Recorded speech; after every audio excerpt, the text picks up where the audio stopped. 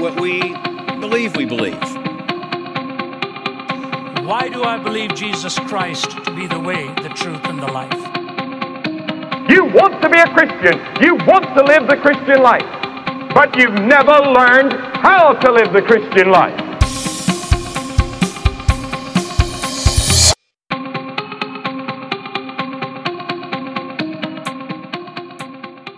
You're listening to Tellius Talk, a podcast on being complete in Christ, hosted by Buzzsprout. In this episode of Tellius Talk, we will be finishing part 2 of our discussion on faith and regeneration, part of a series we are doing on the doctrine of redemption. Have you heard people talk about a leap of faith or childlike faith? Are they talking about faith in the same way we understand it biblically? Please join us as we complete this episode. Welcome back to the second part of the Doctrine of Redemption, Faith and Regeneration, as we get back to where we ended off last week. So then I guess we work our way out of this into part 4. Like, where did faith come from? So we have this regeneration. We move into faith. Where did that faith come from? And you had said to me that the Westminster Confession of Faith says it's by faith alone that we receive justification. Yeah. Through this perfect obedience, satisfaction of Christ. Mm-hmm.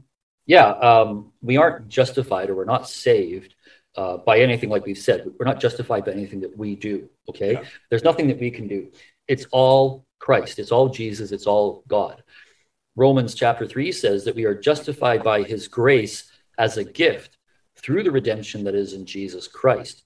Mm-hmm. So we've been justified by faith, and through Christ Jesus, we have also obtained access by faith into this grace in which we stand. So although we access salvation through faith, it's not our faith. It's nothing we don't create that faith. There's nothing that we can do to gain salvation. So faith is actually a gift from God. God has to give you the gift of faith. And it's this response to that gift that justifies us in the sight of God, and then we receive that free grace. Again, I'm just looking at my notes here. This is where Hebrews 11 and verse 1 actually makes sense. I was just going to say, when we were putting this together, I noticed that we go to Hebrews 11 quite a bit, talking about faith, because Hebrews talks about faith very explicitly in many different places. So in Hebrews chapter 1, basically what God is, Hebrews chapter 11, verse 1, what God is basically saying is, look, I'm going to forgive you of all your sins, and I'm going to extend my grace to you free, without condition, without cost. All you have to do is believe, or all you have to do is have faith in me. But because we are depraved, we're corrupt, we're morally, we don't have that ability to have that faith. So God has to instill it. God has to give us the gift of faith, so that we can then accept the gift of grace. So that the reason why is because then we can't go to God and say, well, I did it. I had the faith to believe in you. I did it myself. No, there's nothing that we can do to earn God's merit or grace. It has to all come from God. Like I said, faith is putting your total trust in God for every aspect of your life. And let's face it, we don't have a lot of faith. I mean, when you think about it, God's saying, if you have faith, that I will forgive you of your sins, without cost, without payment, apart from through Jesus Christ.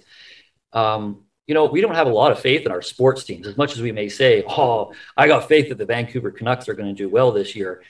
Inside, we suffer from this thing called doubt. Well, what if they don't, right? And that's, and just because you have faith in the Vancouver Canucks doesn't mean that they're actually going to get to the Stanley Cup final and win. We put our faith in people, and they let us down all the time. I mean, how much faith do we say we have in our politicians? How much faith do we have in the people who are in authority? A lot of time we say, I believe this guy is going to make things better. Yeah. But you can't say that you have faith in him, because your faith isn't going to make him do his job better, right? Yeah. So there's nothing, you don't have the ability to have that type of faith. And God here is saying, if you can't even have faith in the people that you know, how can you possibly have enough faith to believe in something that you can't see, but is going to happen? Like, how can you possibly? So God has to give us that faith.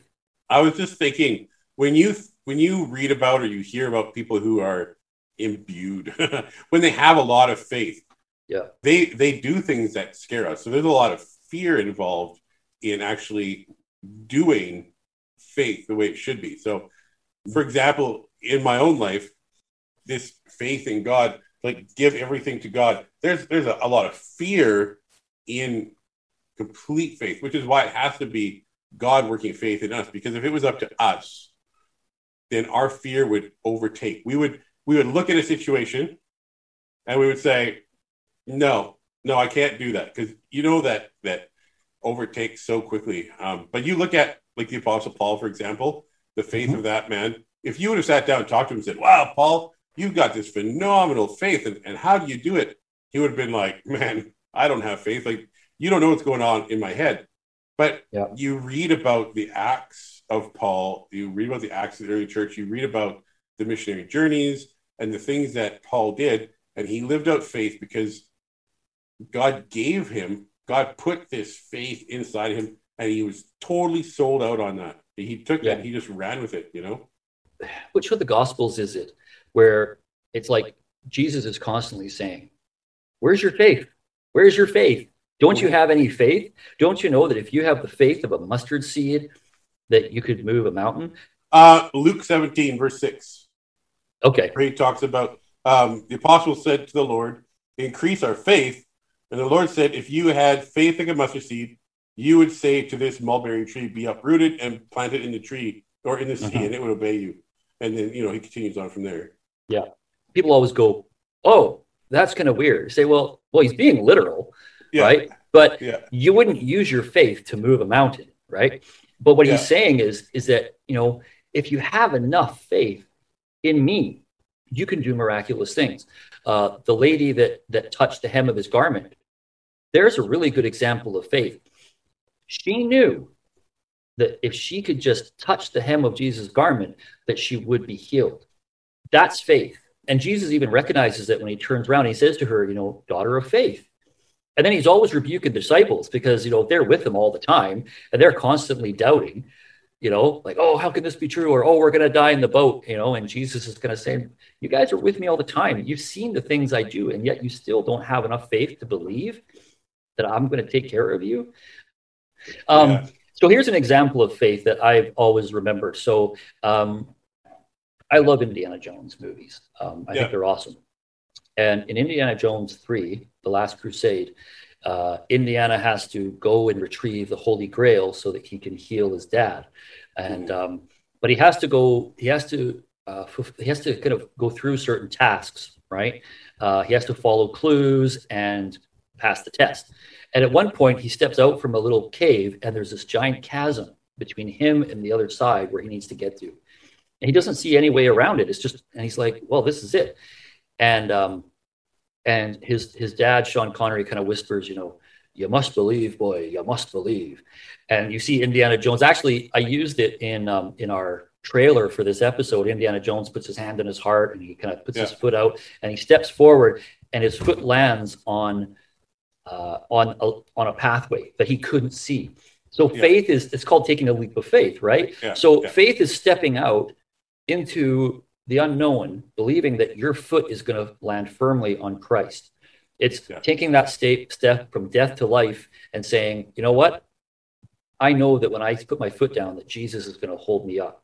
And that's always reminded me of a really good example of faith, is believing in the unseen. It's like a trust fall exercise that people do in team building. Yeah. Unless it's like one of those videos where you see someone falling forward. They're supposed to fall back and they fall forward. You go, oh, didn't work. That's because someone whispered in the ear, this is what faith is. And they decide they do better, I guess. I don't know. But they're funny to watch. Yeah. David had faith. Abraham had faith. In fact, if you read that whole chapter of Hebrews 11, it's called the Hall of Faith, or the chapter of faith. It describes all the different acts of faith that people had, not based on anything that they had seen, only what God had said. Yeah. So, and that makes me think, when Satan comes to tempt us, so often he just does the same thing he always does. And I think about when he came to Eve in the garden and he said to her, did God really say that this idea that we have faith And we know that God has said to us, through faith, you will be saved. And then, we make a mistake and we sin. And then Satan comes to us and goes, well, maybe your salvation isn't assured. And you had referenced James chapter 2 here, talking about the demons believe. The reality of faith. They know. And so what better way to attack a Christian than to attack that basic idea that maybe you can lose your faith. And maybe that's a really good way of sort of going into part 5 here, this idea of saving faith. Mm-hmm. Knowing isn't enough, right? So knowledge is not enough. You can have an infinite amount of knowledge and it's not enough to save you. I think about a guy like Jordan Peterson, and I'm sure you've heard his stuff, and I've listened to a lot of what he says, and the guy's brilliant. He really is. Yeah. And a lot of people have different opinions of him, but I mean, the man is brilliant. And I'm not sure if he's actually come out to say he's a Christian yet. I know for a long time he was an atheist. And then he came and he said, well, I'm no longer an atheist. I remember that. I don't think I've ever actually heard him have a profession of faith yet. But, knowledge is not enough. You can know everything there is to know about everything, and it's not good enough. And agreeing with Scripture is not enough. You could read the Bible forward and backward, and you could agree with everything it says. If that's not enough to save you, what happens is that you have to decide to depend on Jesus to save you. Mm-hmm. Saving faith is trusting Jesus, right? Is trusting him as a living person to forgive our sins and to give us that eternal life with God that he said that he would. Yeah.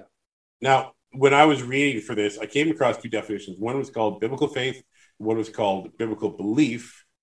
And I'm going to use the same idea as the hockey team, right?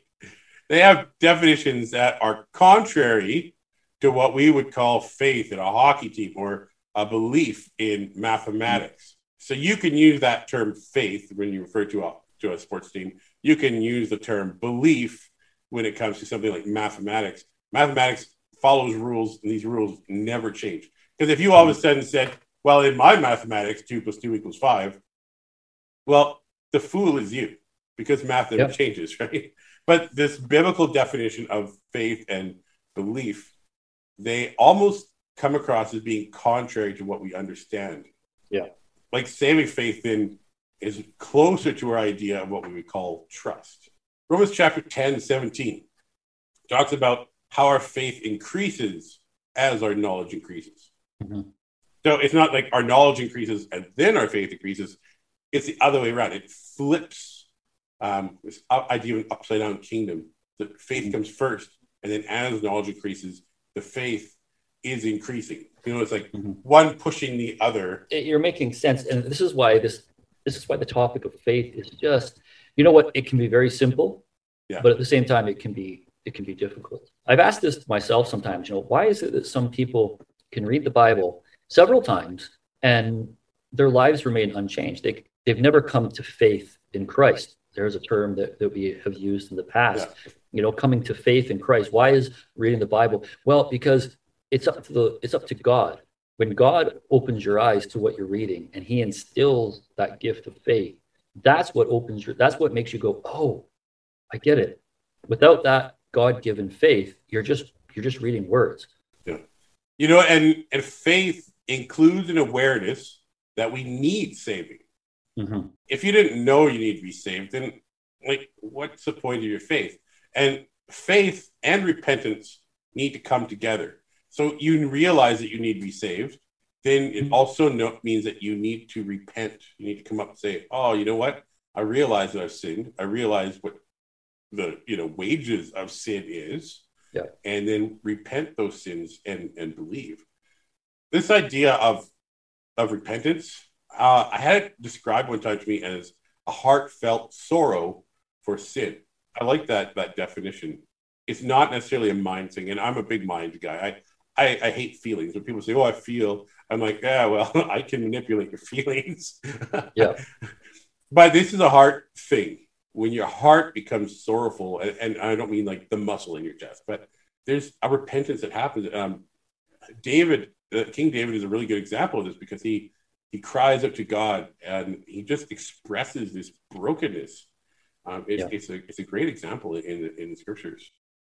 When we recognize that Jesus is the only way for the forgiveness of sins, and that to believe in him gives us forgiveness of sins, you were talking about your heart, and I think it's the idea of your spirit, right? Like the spirit within inside you. All of a sudden, when you hear those words, you're forgiven. Mm-hmm. All of a sudden, you're filled with this joy, because it's like there's a change. Yeah. And you, like you said, there's an awareness of the fact that when faith brings around the idea that we need a savior because we are just filthy, sinful people. Yeah. And that should bring us that realization that I'm going to hell and there's nothing I can do to get out of this, because the wages of sin are death. But if I put my faith in Jesus, if I believe that he is who he says he is and he's going to do what he's going to do, that faith, brings about that salvation or creates that work towards salvation. All of a sudden, the sorrow that you had over your sin becomes a joy over the forgiveness. And that's a manifestation of that faith. 2 Corinthians chapter 7, verses 9 through 10 says, I now rejoice, not that you were made sorrowful, but that you were made sorrowful to the point of repentance.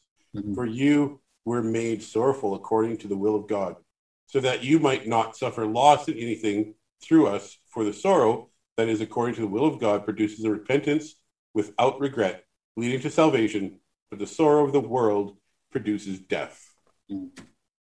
Yeah, this an idea of godly grief in genuine repentance. Do we hear that preached anymore? Do we hear this idea of repentance being preached? I know in our church it happens every Sunday. Actually, every service, our pastor is really, really clear about the gospel message is always there. It's always about you can be forgiven. In fact, that's what his message was this morning. Yeah. You can be forgiven of your sins. You just have to reach out, open your heart to the Lord. And actually something that you had put in the notes is that for the Christian, faith leads to joy and confidence in the goodness and the grace of God, which bestows salvation through Jesus Christ apart from works, even apart from the fruit that flows from faith. Yeah. Saving faith is the conviction. I love this, what you wrote. Saving faith is a conviction wrought by the Holy Spirit or brought on by the Holy Spirit regarding the truth of the gospel and a trust in the promise of God in Christ. Yeah. And I think you have here too, you said that saving faith contains three elements. It contains the facts, it contains comprehension of those facts, and the third part is trusting in the facts. The facts is you are a sinner and you're going to hell, but Christ has died for you on the cross, paid the penalty, and you can have salvation through him, not through anything else, through him. Comprehension of those facts is understanding what that means.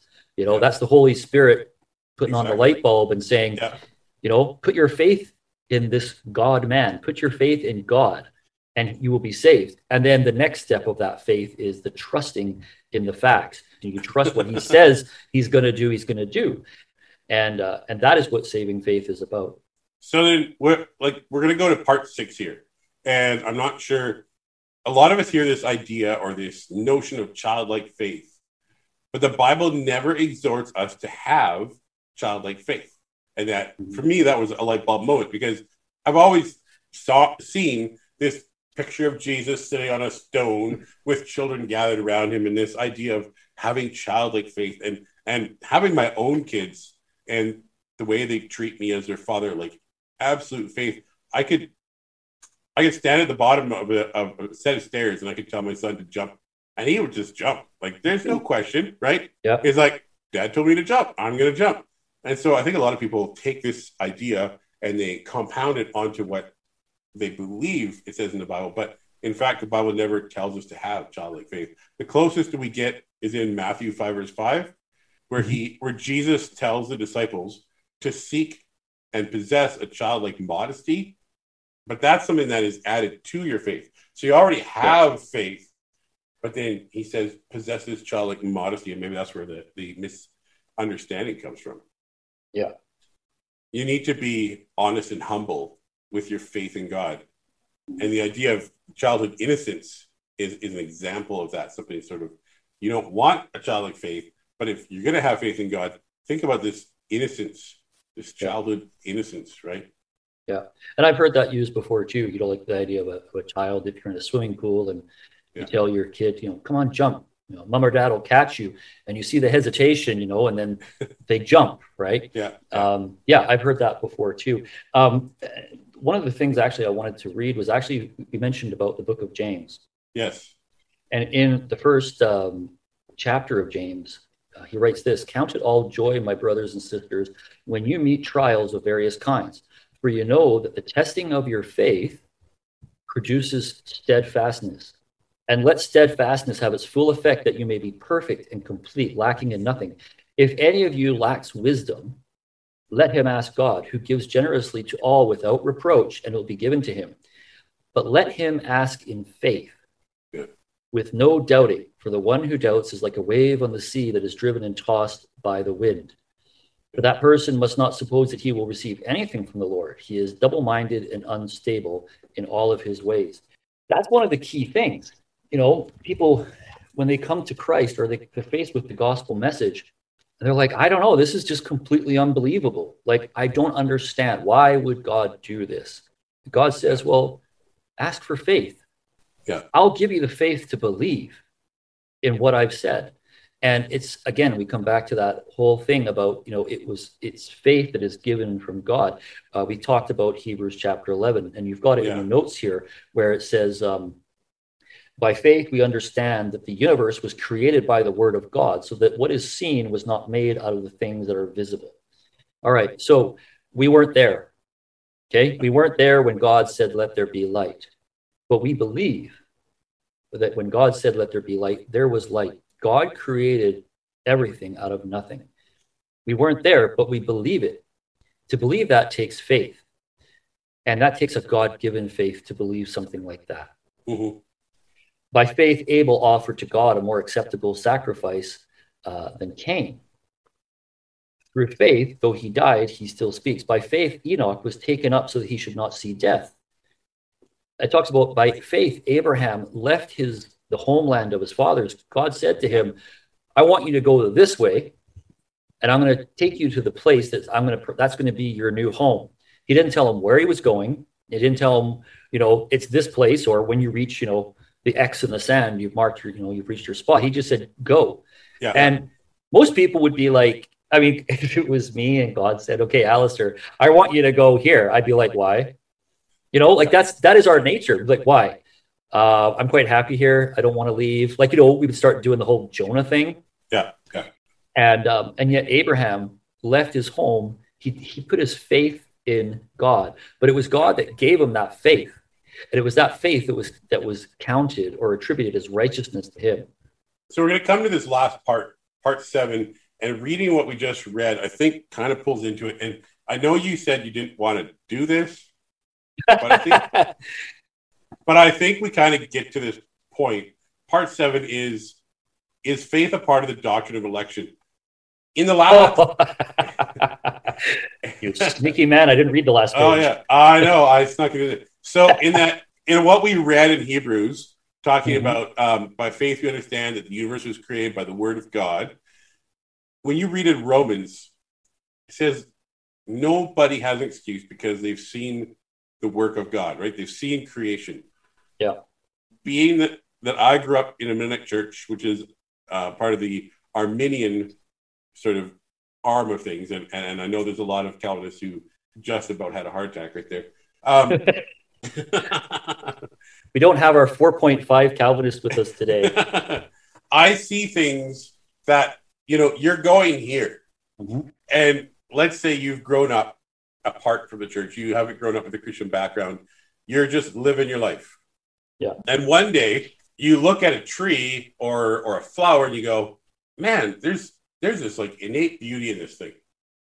And instead of just going, it's a beautiful flower, it's a beautiful tree, you go, there's something to this, right? There's something in your mind, let's say, jumps to this idea of something that is built needs a builder. Yeah. Well, at that point, you're here, and God is alongside you, and he just kind of taps you. It's like a nudging of the Spirit, right? He nudges you.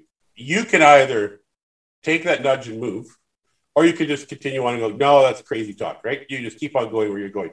But I feel like, I believe that there's this nudge, the Spirit is nudging you. So everything that happens isn't you moving, it's the Spirit just pushing you over, just nudging you, nudge.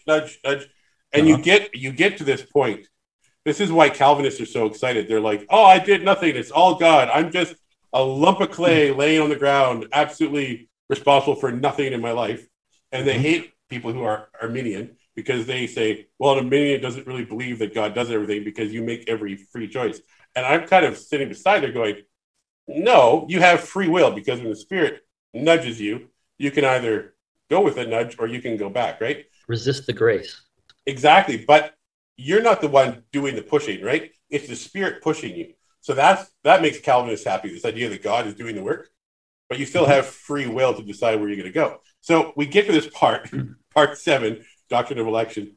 We know about God, we know about his revealed will, and we know that he tells us what to do, but there's far more in God's hidden will that we don't understand. So God has these plans that are hidden from us. Yeah. And when you start talking about election, you start talking about free will, and then you piggyback this onto our idea of faith. Yeah, it causes a lot of confusion. It causes this infighting among believers that I see all the time, and I'm not sure that it's justified. Because I believe in election, I believe in predestination, I also believe in free will, and I don't think these things contradict each other. I just don't. Because we say to people all the time, oh, the Bible doesn't contradict itself, and God is not a God of confusion. And then you have these two groups of people fighting about each other because, well, my verse says predestination. Well, my verse says free will, and we hate each other. Well, that's stupidity. It really is. And when you're talking about faith, and we're talking about a doctrine of election, there's a lot of things about God's will that are hidden from us. There's a lot of things about God that we don't understand, and we won't understand. And why should we? Yeah, there's mysteries are hidden for a reason. Yeah, exactly. And I would actually agree with you on pretty much all of that. I don't think there's anything you've said that I would disagree on. My hesitation is because that the doctrine of election is just one of those hot potatoes, which we will do one day. We just have to figure out how to do it. Well, we both need a lot more courage before we do that. Yeah. Oh, more faith. More faith. Oh. Yeah. But you know what? I think to kind of end the podcast, I think it's really valuable to go back to the Word of God where it all starts. And I just wanted to read Ephesians chapter 2, just the first 10 verses, where Paul says, "And you were dead in your trespasses and sin, in which you once walked, following the course of this world, following the prince of power of the air, the spirit that is now at work in the sons of disobedience, among whom we all once lived with the passion in our flesh, carrying out the desires of the body, the mind, and were by nature children of wrath, like the rest of mankind." We're sinners. That's the starting point. But God, there's no but, you or this person, just God. But God, being rich in mercy, because of the great love which he has loved us, even though we were dead in our trespasses, right? Even though we were sinful creatures, he loved us so much that he made us alive together with Christ. That's the being born again, right? The new creation.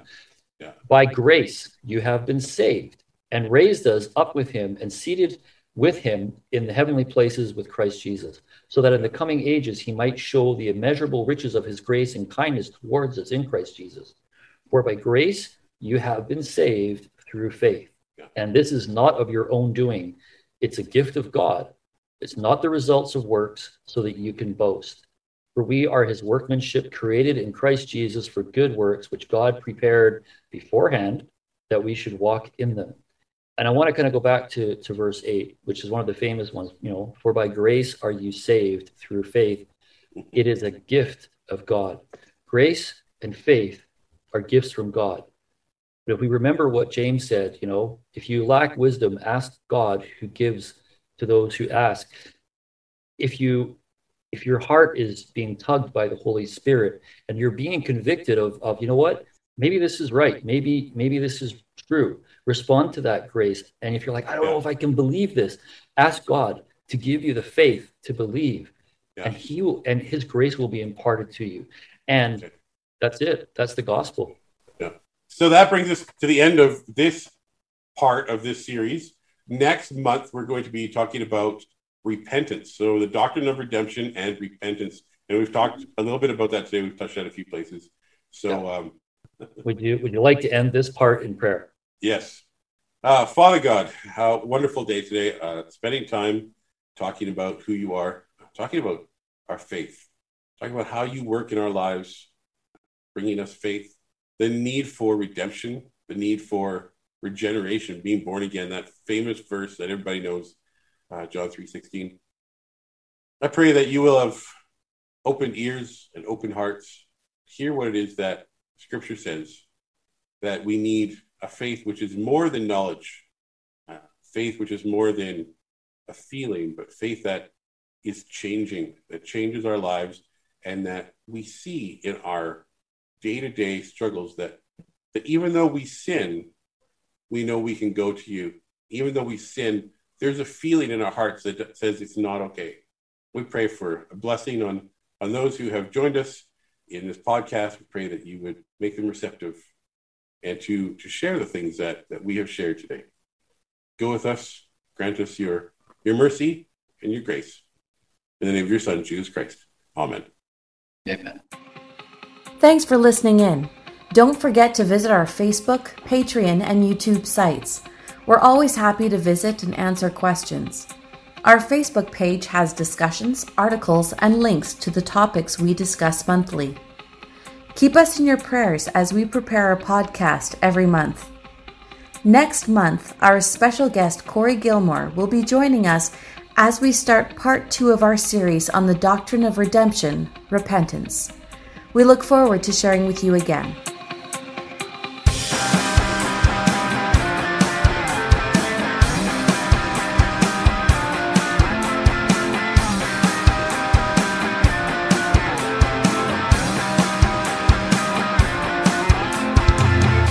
Do we believe what we believe we believe?